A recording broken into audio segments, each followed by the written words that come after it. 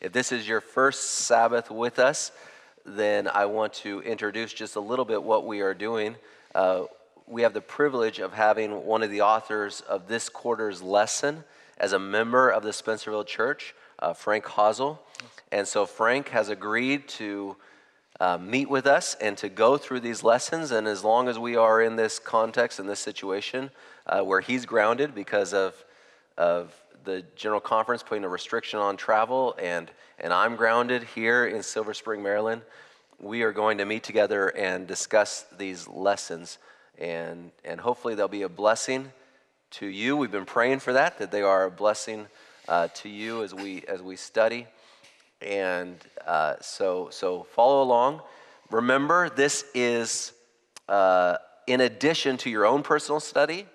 So get out your own Bible, get out your own quarterly, and study for yourself. And if you have a group of people that you're meeting with on Zoom to study the quarterly together, we would encourage that as well. We want to be physically distanced, but not socially distanced from one another. And so we encourage you to study with each other also in that context. We are today beginning the lesson of the origin and nature of the Bible. This is lesson 2, and it is for the study of April 4 through April 10, the origin and the nature of the Bible. By the way, if you don't yet have the companion book for this, How to Interpret Scripture, you can go online at Amazon or the Adventist Book Center. You can click on the link that's on our Facebook page, and you can pick that up. And it has insights that go beyond what are actually in this lesson as well. And I would also encourage you, if you don't have even a quarterly and you don't have a way to get a quarterly, if you're a member of this church, even if you're not a member of this church, call us. And if we have some, we'll be happy to send you one. Or email us and we'd be happy to send you one.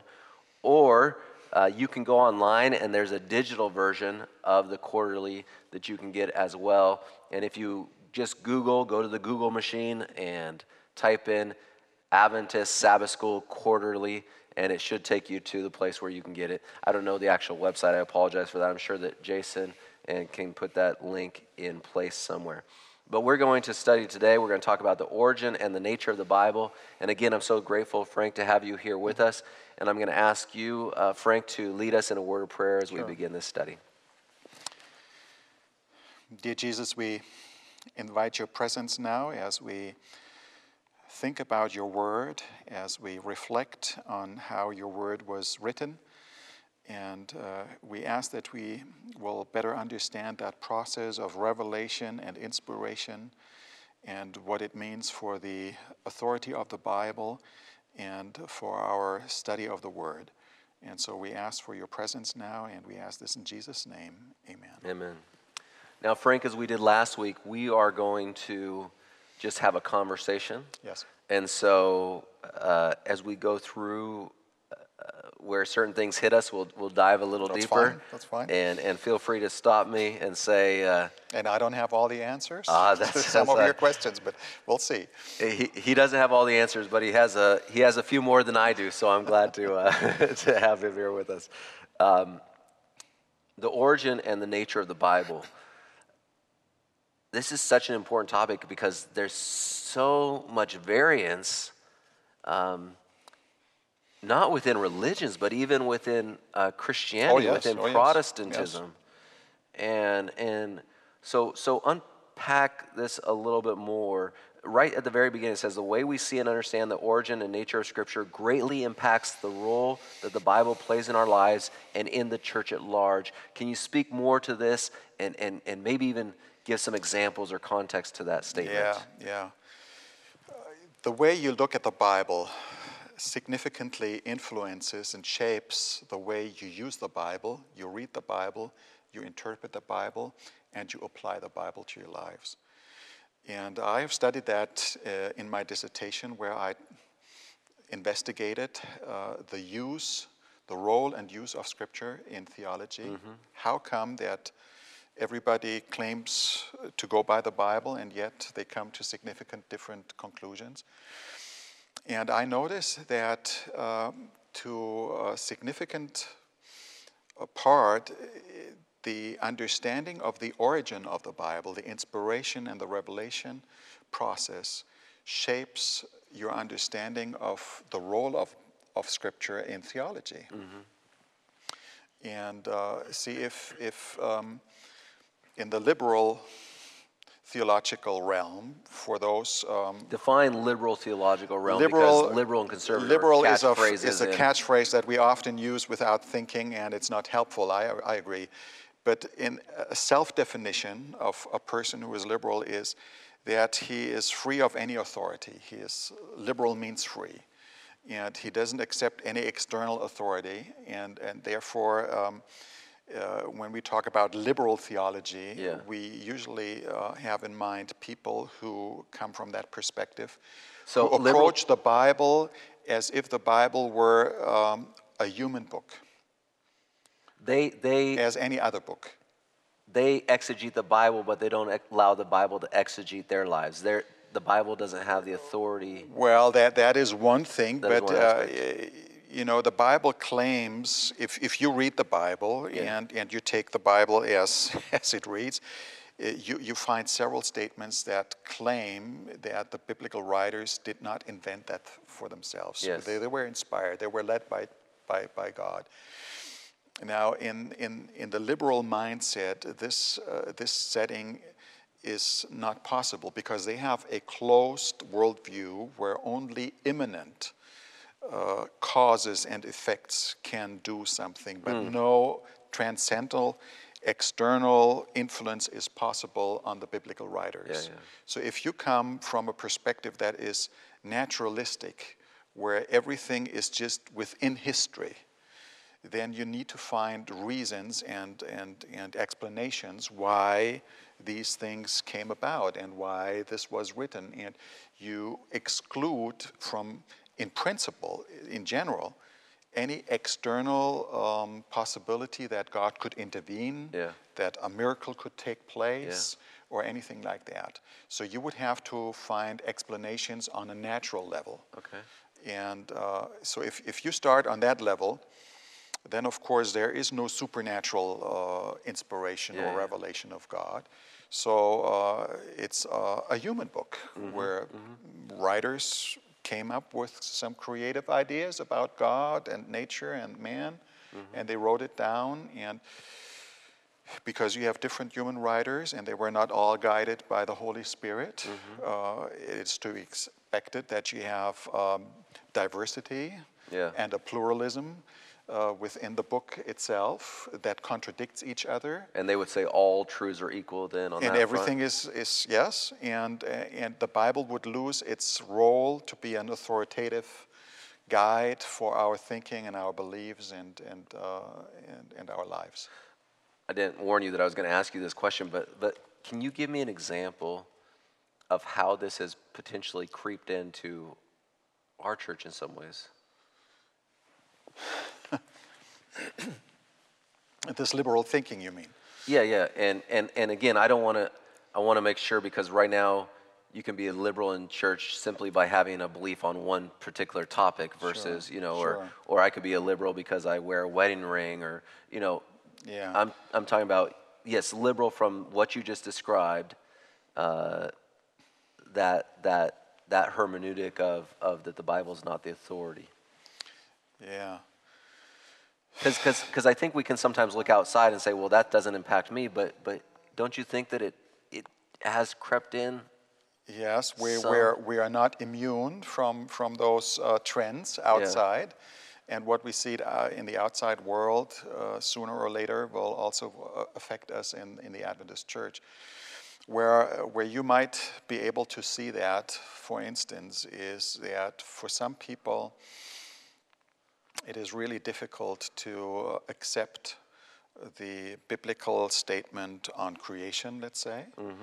And they would not allow a supernatural creation, but would allow for very long periods of time. We are talking about millions and millions of years.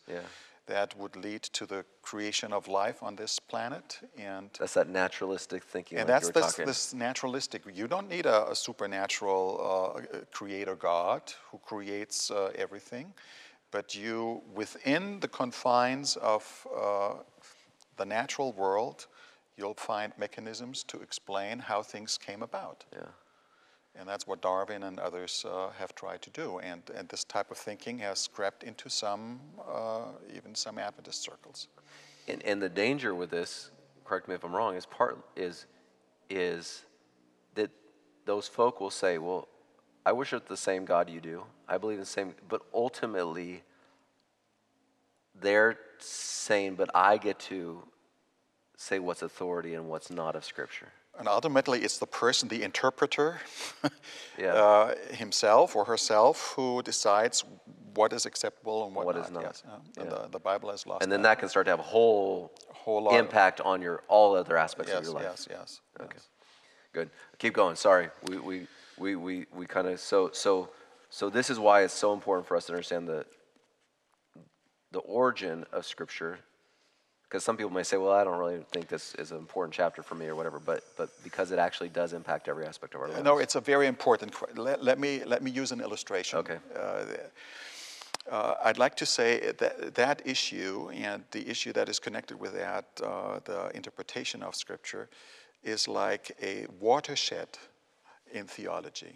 Now, I don't know whether you are familiar with what a watershed is, but from where I come from... I was going to say, I know what I think a watershed is, but I don't know if it's the same as in Germany.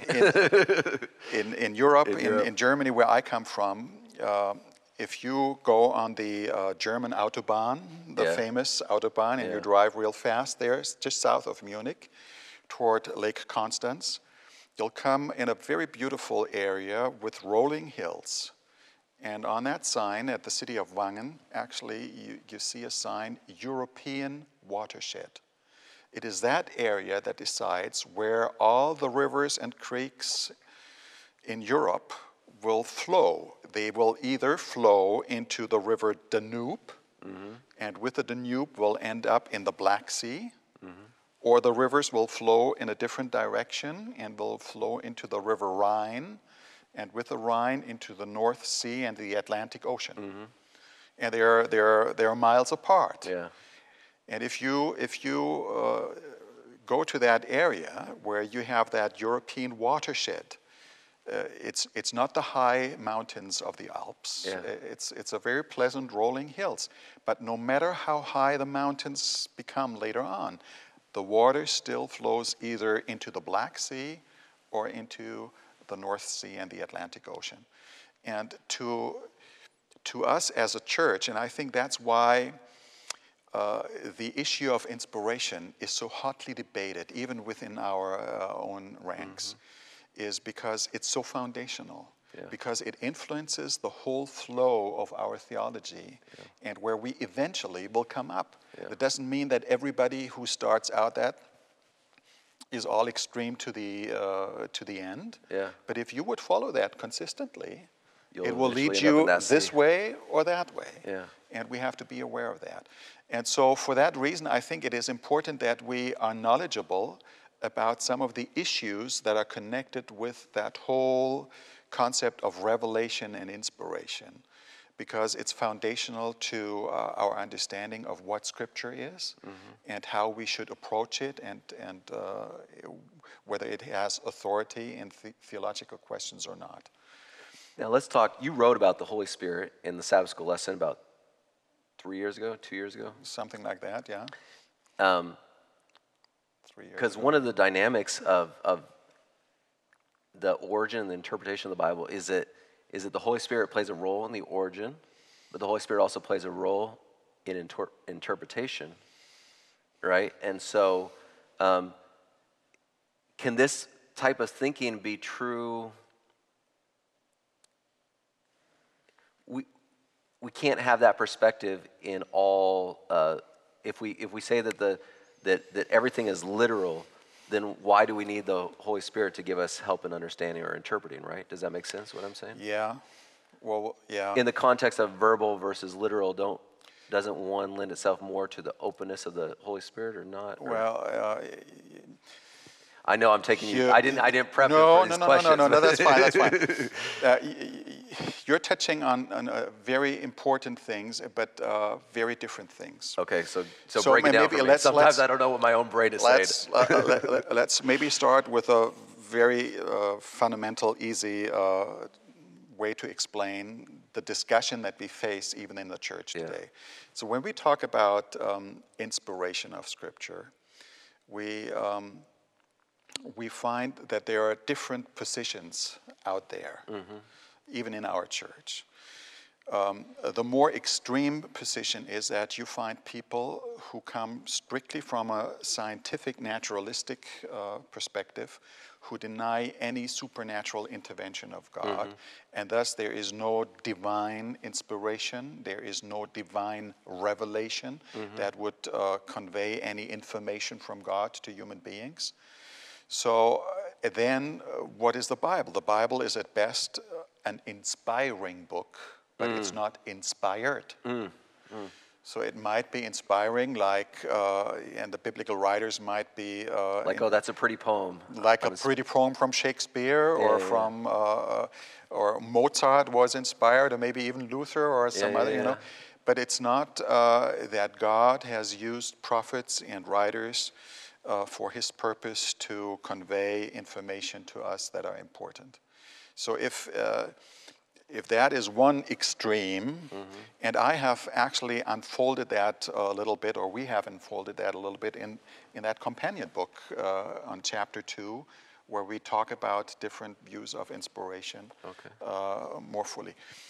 Now, as a reaction to that liberal perspective on the one side, you find a very rigorous reaction on the conservative side, so to speak, that often is called verbal inspiration. So you have no inspiration here. That's the classical liberal perspective. And then you have a verbal inspiration. Verbal often is understood, especially by those who criticize that, to mean a mechanical way of inspiring the words of Scripture, where there is no freedom on the human part, but God predestined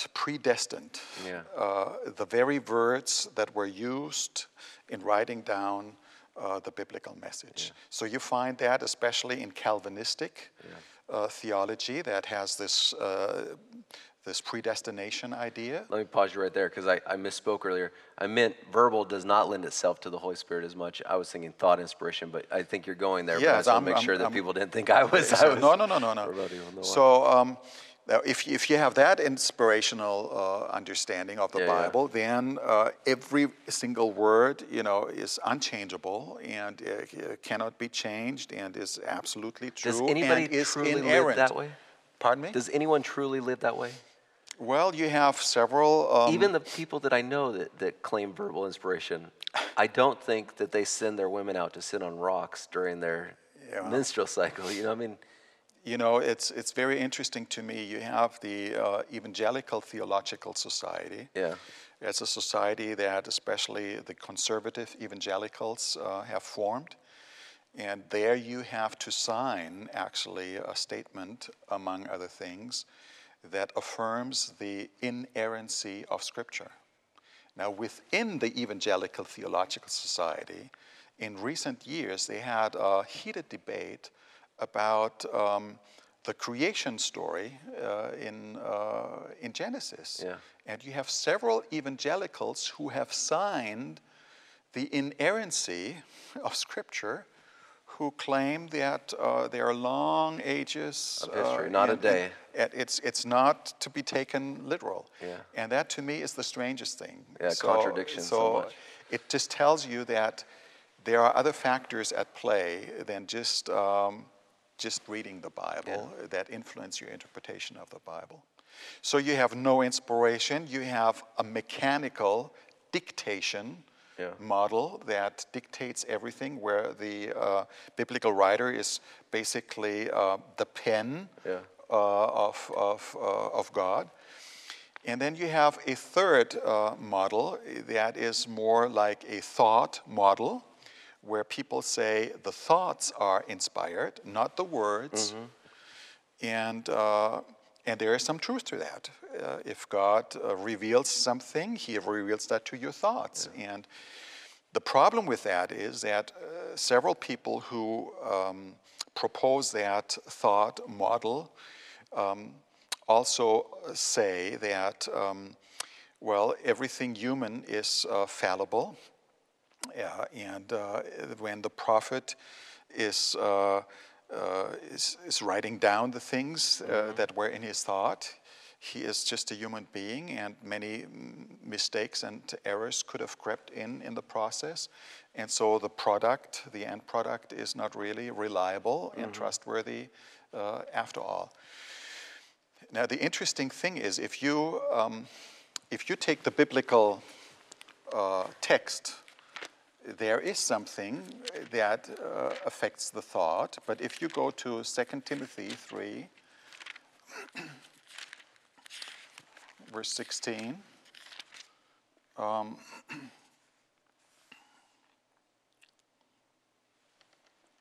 it says, I read how it is not written in order to draw our attention to the thing. Okay. So Paul speaks about Scripture and the inspiration of Scripture, but he doesn't say all thoughts are breathed out by God. All thoughts are inspired. He says all Scripture is breathed out. All Scripture is inspired. So for the biblical writers, there is a dimension that has a verbal aspect to it, the words. Why? Well, this is only to be expected, because you would not know anything about your thoughts if you could not express them in your words. So your words give access to the thoughts you have. Yeah. Now, if your words are deceiving, if your words are not trustworthy, then you might have the most brilliant thoughts and they are of no good use. So that's why some people have come up even with another model that I think is more comprehensive. Yeah, what I'm hearing now is this is new to me. This is like a blended. And that is because the challenge is that you have these different models and even terminology, and not everybody uses them the same way. Yeah. And that is so confusing. But if we need to keep that in perspective, there are some people who call that process plenary inspiration. And plenary meaning completely, totally, everything. So it's the thoughts that are inspired, and also inspiration has an effect on the words. They wrote it in their own manner and tongue, but it's still inspired. Exactly. So not in the sense that it's mechanically dictated, as you would have in some verbal inspiration theories. I've studied that in my dissertation, and I have to be honest, there are many who talk about verbal inspiration, but they would all qualify that in different ways. And during the era after Martin Luther, we had an era in church history that's called the Protestant Orthodoxy, where you had Orthodox Protestant theologians who would be more systematic and detailed in their explanations of the Protestant faith, and they would come up with theories of inspiration, and I found a handful of them. Some of them would claim that even the vowel points in the Hebrew text were inspired by God. Now, that's completely wrong. We know that they came into existence very late. Yeah, they were later in time. But that's the type of thinking that predetermines everything in the text, even to the vowel points. Yeah. And where we say no. So we as Adventists, we would say yes, the thoughts are inspired, and inspiration also has an effect on the words. See, not in the sense that God dictates them, not in the sense that the human factor is completely ignored. The person is free to choose his own words. And yet God supervises the process in his own way, well, it's without forcing. Isn't it because the person's inspired, right? I mean, yes, because the person is inspired, and God makes sure that the words that the person uses is And this is the word that I prefer. I don't like to talk about inerrancy or infallibility. I mean, our fundamental belief says that the Bible is infallible, and that's a perfectly good word.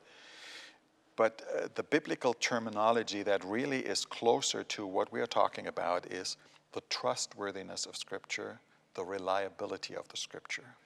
That is the focus of the biblical writers. The biblical writers want to convey that what they communicate to us is trustworthy and reliable.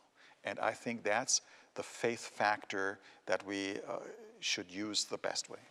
So if we were talking to a biblical writer and we say, is this inerrant or infallible? They would say, it's trustworthy, it's from God, right? That's what you're saying. Yes, because that is really where the rubber meets the road. You know, did you trust that what you read in the Bible is reliable, is trustworthy, that you can put your life on? You say that this is what Adventists teach, but Frank, I think you explained it to me more clearly than I heard. And I mean, I'm at a doctorate level now, going through things, and because this plenary idea, because just a confession, there's been times, you know, because you've heard me preach, I like to sometimes draw a word out. You know, this last Sabbath I preached and I talked about the word paradeisos and how it's only used one time in all four Gospels, and it's there at the cross. And Jesus didn't use kingdom, and he didn't use heaven, or Luke didn't use kingdom or heaven to say what Jesus was saying. He used paradeisos, you know, and the significance of that text.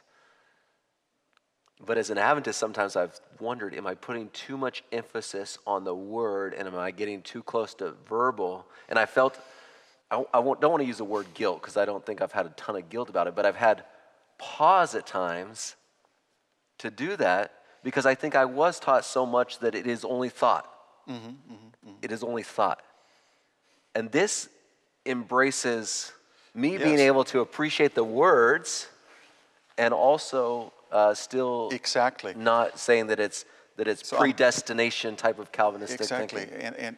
And we need to be sure that we differentiate that and see, and not be caught in just terminology that other people use. To be faithful to what the Bible really says. And yes, there is thoughts. Yes, God inspires our thoughts. No question about it. But how would you know about thoughts? You know about thoughts only through the words that the prophet uses to convey those thoughts. Now, in Jeremiah 29, verse 11, you have a beautiful illustration for that, where God says, I know what thoughts I have about you. Now, wonderful. But how do I know what thoughts he has? He has to express his thoughts in words. And then he says it. And then he says it. And that makes the thought so beautiful. And that's what we have in the Bible. Because words express thoughts. And we trust that the words that the biblical writers used in their freedom, in their style, in their unique culture faithfully and trustworthily tell us what God wanted to communicate. You've just given me some freedom in this. I appreciate that. I do want to point out, I want you to maybe speak to this. There's so many different translations of Scripture. Now, you and I both have here the ESV. That's become a more popular one amongst theologians, including in Adventism, right? In the lesson, they have the New King James Version. Yes. And on that Scripture it talks about how in 2 Peter, of course, holy men of God spoke as they were moved by the Holy Spirit. But in ours, it says something different. How does the person sitting in the pew that's not spending a bunch of time looking at the different levels in the Greek? Because I mean, if you read it there in the if you want to read it for us in the in the ESV. Yeah. Well, the word that is the idea that is used there in 2 Peter is that the writers are carried along. The carried along in the ESV sounds more to me like that control, like they're just caught up and they don't have any. The move to me sound more like Does that make Well, sense? the emphasis that is given is not so much on that they didn't have any freedom anymore, Yeah. but that God is the force, the force driving behind it. force behind it. It's like a ship, a sailboat, and you have the wind, and the wind drives, carries the sailboat. Yeah. When it blows into the sail, And that's how God uses the Holy Spirit to carry forward something in the prophet that he himself would never be able to come up with on his own. Yeah. And obviously it makes Scripture too choppy, but it would always be, if we could, God, holy men of God spoke as they were compelled through the force and the conviction and the power of God to, by the Holy Spirit, like all of that. You couldn't make it that. But what I'm saying is, in some texts, depending on the verse, you read certain things in the King James, and they're not quite as accurate as if you read them in another. And if you read some things in the NIV, they're not quite as, and there's just, I think this is where some of the confusion comes along, even for the average member. Well, maybe another Bible passage can help us to understand that. Because really, the challenge we have is we are grappling with something that the Bible writers really do not explain how it works. Yeah. We would like to know, now how does that work? That God respects the freedom. The biblical writer is free to choose his own words and write his own style, and yet he makes sure that it's not misleading, that it's trustworthy. How does that work together, And we don't quite understand. Now, there is one passage in the Bible that illustrates that phenomenon a little bit. It doesn't explain everything, but it gives a little hint in that direction. And we find that in Exodus, in Exodus 4, chapter 4, where we have that well-known situation where Moses is asked by God to go to the Pharaoh and speak. And Moses then, of course, is reluctant, and he says, I have a heavy tongue, and I cannot really talk, and he's not willing to go. Yeah. And then God is patient enough, and he says, well, verse 11, who has made man's mouth, And then he says in verse 12, now therefore go, and I will be with your mouth and teach you what you shall speak. And then he says, well, I have a heavy tongue. And then God goes in verse 15 and says this, and this is very interesting, I think. He says, take your brother Aaron. Yeah, it's not your Aaron, your brother. And he shall speak for you. And then he says, you, Moses, shall speak to him, Aaron, and put the words in his mouth. And I will be, this is God, I will be with your mouth and with his mouth, and will teach you both what to do. He shall speak for you to the people, and he shall be your mouth, and you shall be as God to him. Now, so here's Moses, here's Aaron, here's God. Moses tells Aaron what to say. And then Aaron speaks in his words. Because God's also telling Aaron what to say. And God tells Moses what to say, and God is also with Aaron. Yeah. But Aaron uses his own words, and that's how I envision the whole thing. So Moses tells Aaron, this is what God told me. Please tell that to the people and to Pharaoh. And Aaron says, okay, I got you. And he starts speaking, and he uses his own words. And Moses sits there and says, yes, this is exactly what they need to hear. But it was not the words of Moses, it was the words of Aaron. Yeah. And yet, God supervised the whole process. Yeah, because he says, I'll be with you and with Aaron. With both. With both. And so that makes sure that in the end, even though there is freedom to choose the words, the words are not misleading. The words are not telling a different story from what he wanted Pharaoh and the people to know. That's good. I want us to jump to now.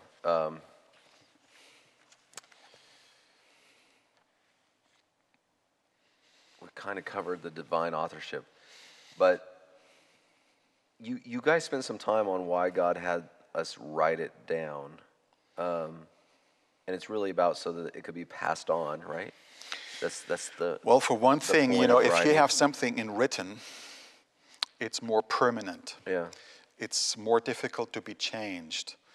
It can be accessed in a far wider setting than just an oral message. yeah. Do we have, so to be the liberal theologian for a second, who would say, well, we don't have record of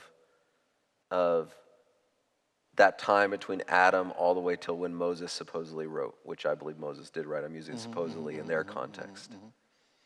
What is, that was all verbal dictation time, right? Or do we believe that Moses, because I've heard it that Moses, these stories were passed down to generation, and so then I've heard some theologians say, well, it's like a game of telephone. That's why we can't really trust those. Yeah. Well, sure.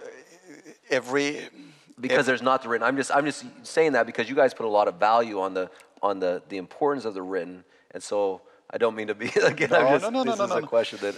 No, that I think- obviously, God, when He communicated with Adam, He communicated with him verbally, Yeah. and He did so with the patriarchs throughout history. But the point came where God Himself, and we have these passages in Moses. Exodus, gave specific command to write down things that He communicated to Moses. And I think that that Moses received insights from God, even in terms of the creation of the world, even though Moses was not present there personally. Do we have any records prior to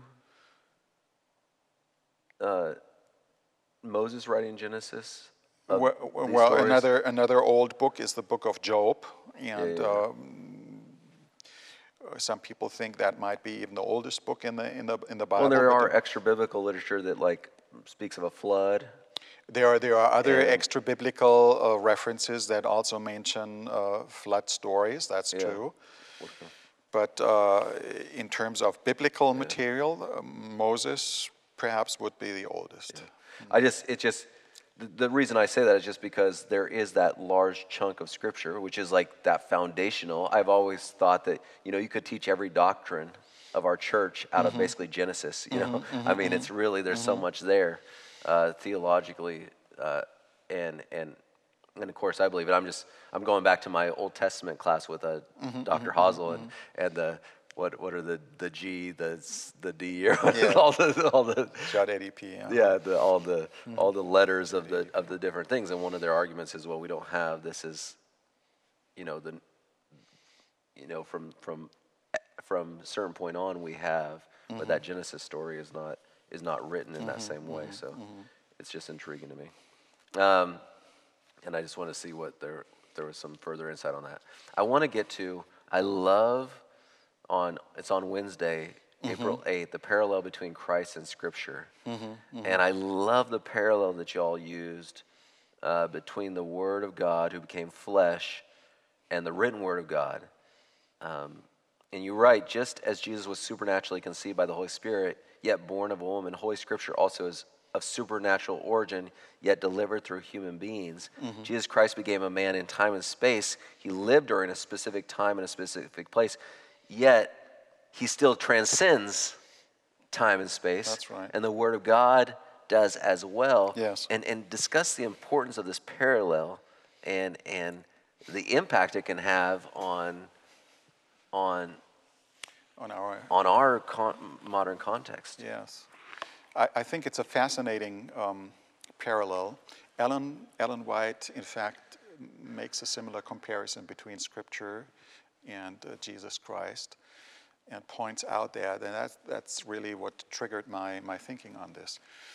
What I like about this parallel is that it shows that the Bible, and Jesus for that matter, the Bible is historically constituted. It happened in a specific time, at a specific place, in a specific culture. We don't deny that. That makes it unique. It doesn't limit the Bible or Jesus to that particular culture and time. Just as Jesus was baptized in the Jordan River and not in the Mississippi. Just as Jesus was born in Bethlehem and not in Tokyo or in New York. Just as Jesus was crucified in Jerusalem and not in another city. This does not limit him to be the Savior of the world. So he is the Savior for the people in New York and in Tokyo and in India and around the globe. And the same with the Bible. The Bible was given at a specific time, a specific culture, specific places, but that does not limit the effect the Bible has on those who read Scripture around the world. Why? Because God gave us that Word, and He is active in and through the Word. Now, Jesus was truly human. But He wanted to be acknowledged as who He truly is, the Son of God. And we find the same dynamic in the Bible. If you look at the Bible, you find it's a human. The words are human words. It's not a heavenly Esperanto. Sometimes the Bible sounds very human. But it really wants to be acknowledged for something else. It doesn't want to be just a human book. It wants to be the Word of God, what it really is.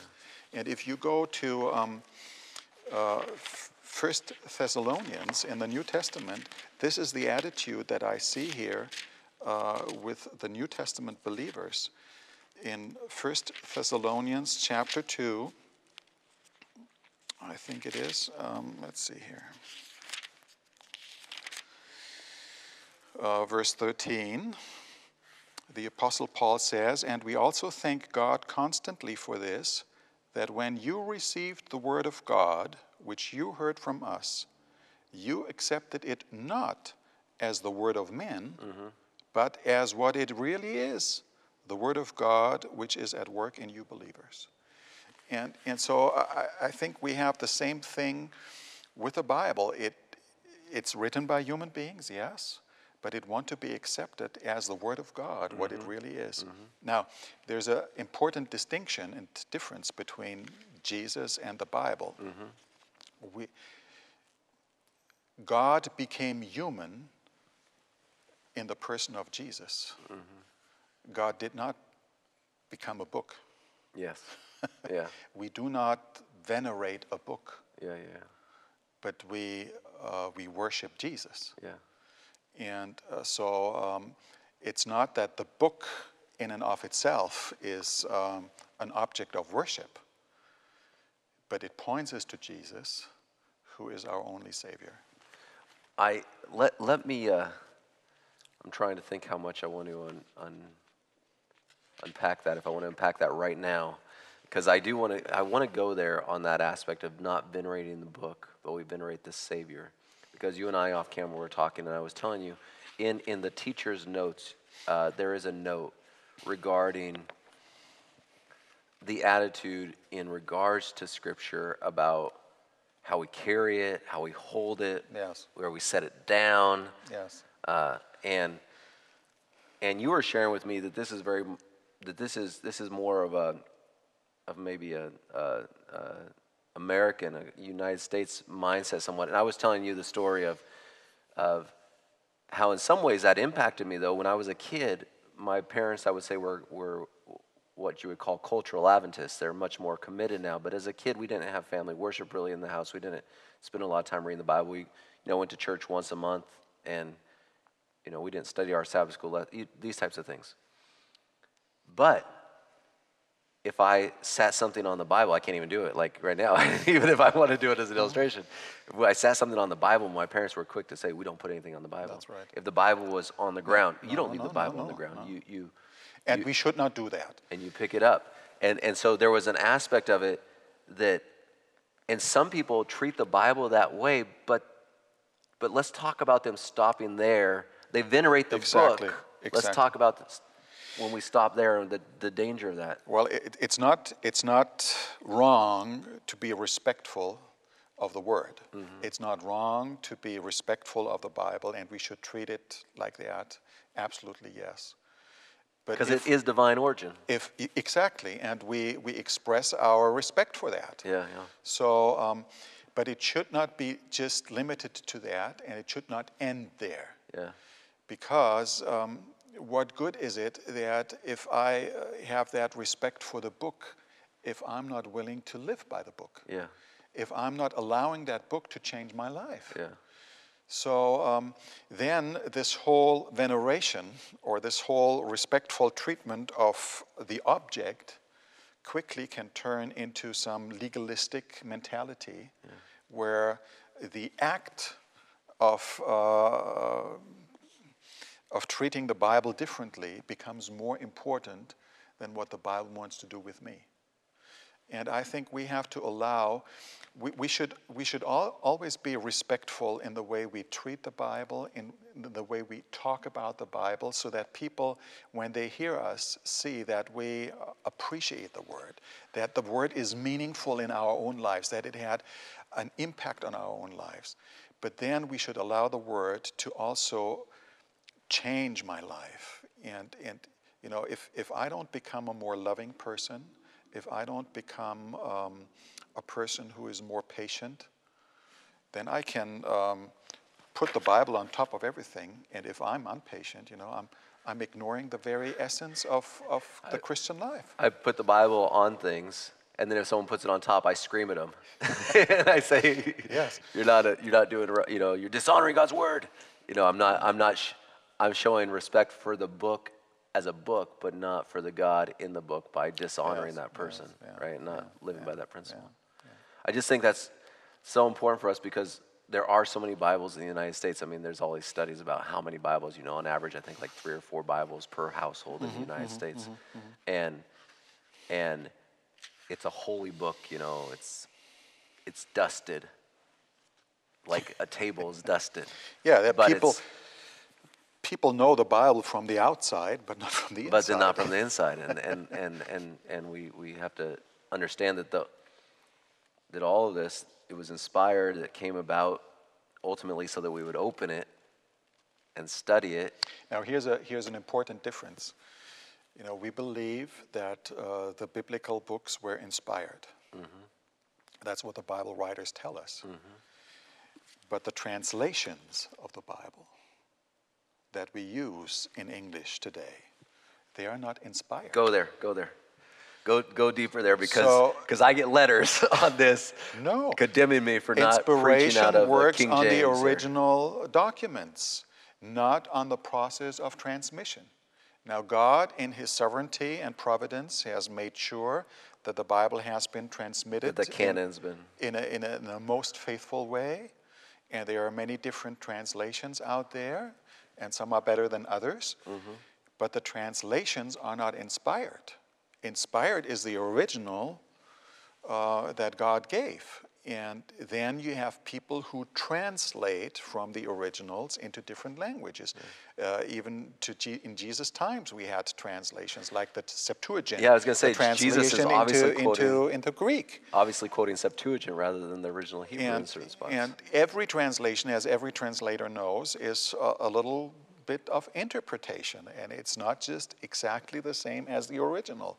And that's why we need to study carefully, and preferably even in the original languages, if you have access to that, or use a Bible translation that is faithful and more literal in its reading. But we need to be knowledgeable that it's not the translation that is inspired. Isn't venerating or holding up to one translation only another way of just venerating it as a book rather than? There is a danger there. I don't want to say that just because someone fully, but now there are some Bible translations that are better and more faithful to speak to that. And I mean, you and I have an ESV. What's your? Well, that is a good one. I mean, the King James version is a good good one too, but it's not an inspired version. Yeah. And anybody who treats the King James or the New King James Version as that is doing the Bible A disservice. a disservice, you know. That this is not what is there. Another New American Standard Bible has been a faithful Bible translation as well in English, and you have many others. In German, do they have? In German, you know, the King James Version in German would be the Luther Bible. Okay. And that has gone through several editions. Okay. Just like the King James and New King James, we have even more in revisions with the Luther Bible. But there are other German Bible translations like the Elberfelder or Schlatter or others. So it's not just our culture that struggles with this? No. You have that in many different languages. Okay. And we need to be aware that the Bible was not written in English, and it was not written in German or in French. This is the American ego. as much as we like the King James Version, you know, as good as it is, but it's not as good as the original. Yeah. That's good. I have a hard time reading the King James. I like the New King James, but I have a hard time reading the King James sometimes. I had a professor in seminary that said that New King James was his least favorite Bible because he said it has all the errors of the King James with none of the beauty. That was his. Yeah, because it has shaped the whole language of the English-speaking world. We have the same with Luther in Germany. It has shaped the way the Germans speak, and so some of the things are best expressed the way he has done it, and that's just ingrained in people's minds. Yeah. Let's close this by really applying this. You have here in the teacher's thing, the final last page, I put a star by it. To be faithful to Scripture is not the same as being faithful to my own favorite ideas about the Bible. Yeah. In the latter case, I'd be faithful only to myself. Rather, faithfulness to Scripture calls for an openness to allow the Bible to shape and transform my thoughts and my actions. I would say, make a final appeal to those listening on the importance of that idea. My appeal would be, let's always be students of the Word. Let's always be men and women who are willing to learn from the Word. Let's always be men and women who want to be transformed by the Word. See, if I make my interpretation of Scripture to be the norm, then I'm at the center and not the Word of God. And I think we need to have that openness and the honesty when we approach the text of God, and the humility. And humility is something that I talk about in my new book, Living for God. It's one of the virtues. It's one of the virtues, and because it's the opposite to being proud. The proud person doesn't need to learn. The proud person knows. But the humble person is willing to learn and acknowledge that he or she is not the measure of everything, and that there is more beyond my own thinking that might help me to understand things. And so if we have that openness and willingness, I think then the Holy Spirit can really lead us into all truth, because he sees that I'm willing to follow his lead in the Word. If he sees that I know it all, that there's not even a need to learn anymore.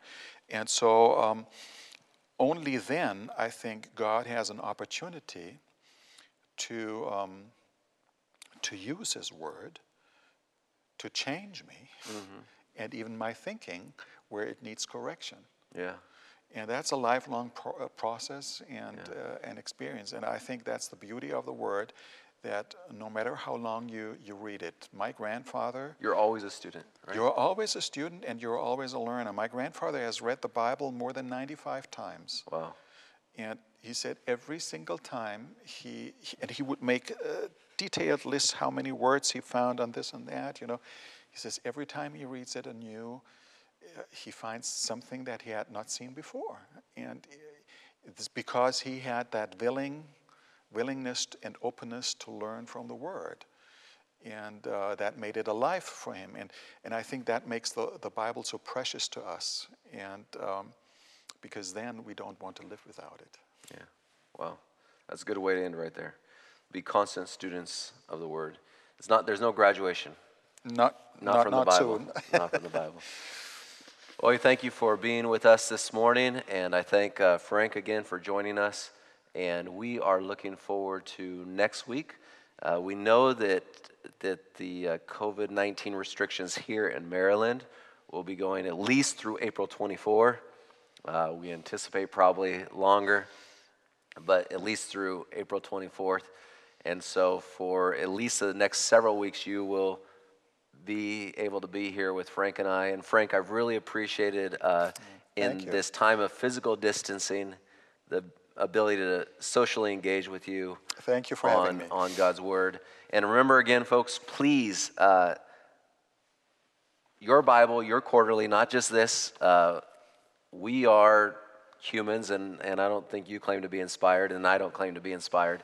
The Holy Spirit, of course, speaks to all of us, and we prayed for that in this time. But we want God to speak to you as well, and so please take the time to study the Word for yourself, and to, as Frank just said, to be a constant learner.